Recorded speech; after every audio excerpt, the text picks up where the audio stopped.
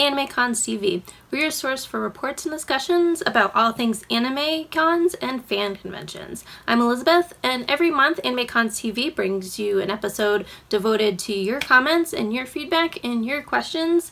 And it's been a while since I've done one of these feedback episodes, so I'm really excited to jump right into it. So let's start this month with emails. Jake wrote, "Greetings everyone." Greetings, Jake. I just wanted to give you an update from last year's Animazement located in Raleigh, North Carolina. I mentioned how a new Florida-based fan convention, Raleigh SuperCon, had moved into the same convention venue and was heavily advertising for this year as well. Like I feared, there was a noticeable attendance drop in 2018. Though as of writing this email, I do not have any hard published numbers, but I assume it was at least 1,000 or 2,000 people.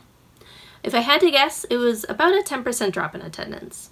Though I was very concerned what this would mean for the future of Animazement, I think in some ways it may have been for the better.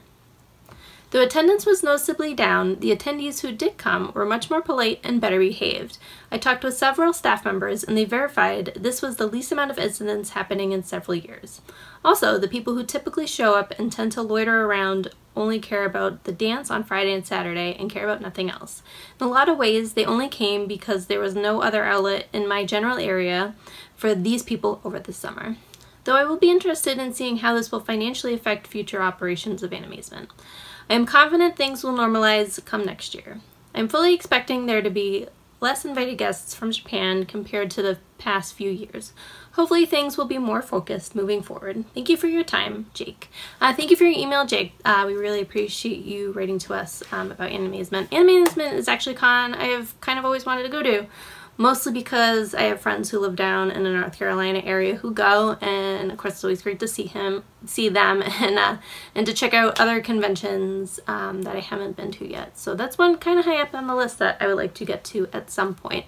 It's too bad about attendance being down, but I think we've said this many times. The attendance number for a convention doesn't always mean that it's a great convention. Small conventions can be awesome, and sometimes it's good if the, I guess, riffraff, for lack of a better word, has another outlet and can get taken out of that convention so they have fewer incidents, because that's always a good thing for a convention, is to have few incidents that they have to deal with attendees, because that helps with the venue and creates a great impression on the con. So it sounds like you had a really great time, even though there was an attendance drop. Hopefully next year I can contribute towards attendance going back up. I don't know, we'll see. But I'm glad you had a good time, and let us know how it goes next year. We'd love to hear it. And if you end up getting any hard numbers, we would love to see them if you have them. Okay, on YouTube, Acton Rand responded to our Providence Anime Conference episode saying, "I felt that Providence Anime Conference overestimated the number of attendees. It made me wonder if comp planners do any formal business planning, including a marketing study. A better metric would be doing a head count or survey at 18+ events. In addition, anime fandom is a young fandom. If I were to plot the age of fandom by number versus age of members, I would expect to see a peak around 21 and a sharp drop off with a long tail. In my opinion, because I do not like young ones running around, is not a good foundation for a 21+ convention. While I love to see academic panels at an anime convention, there are other issues running into a 21+ con. Some with children will need to find childcare, others time off from work. For some, like me, the problem of the stigma of a 21+ only convention, like adult material situations and profanity.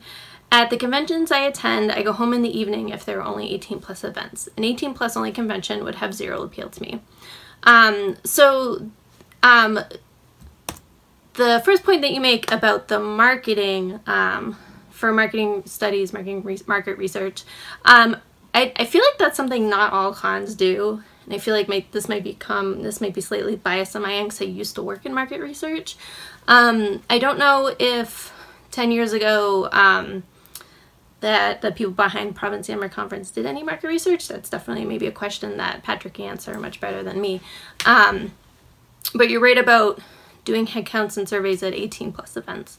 That's a really good way to start. If someone were to do it now, it'd probably be much easier with the internet and doing online surveys and things like that.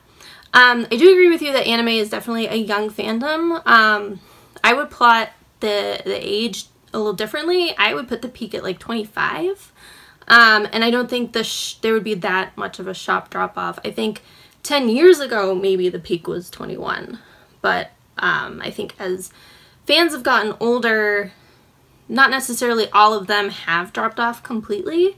I mean, I still watch anime. I don't know if everyone who went to Anime Boston 10 years ago or anime conventions 10 years ago still watch anime. I hope a lot of them still do, and it's become totally more mainstream since then too. So maybe like super fans who would actually go to a convention, that might taper off. But yeah, I think doing estimations based on our perception of things, and that's going to be different for everybody.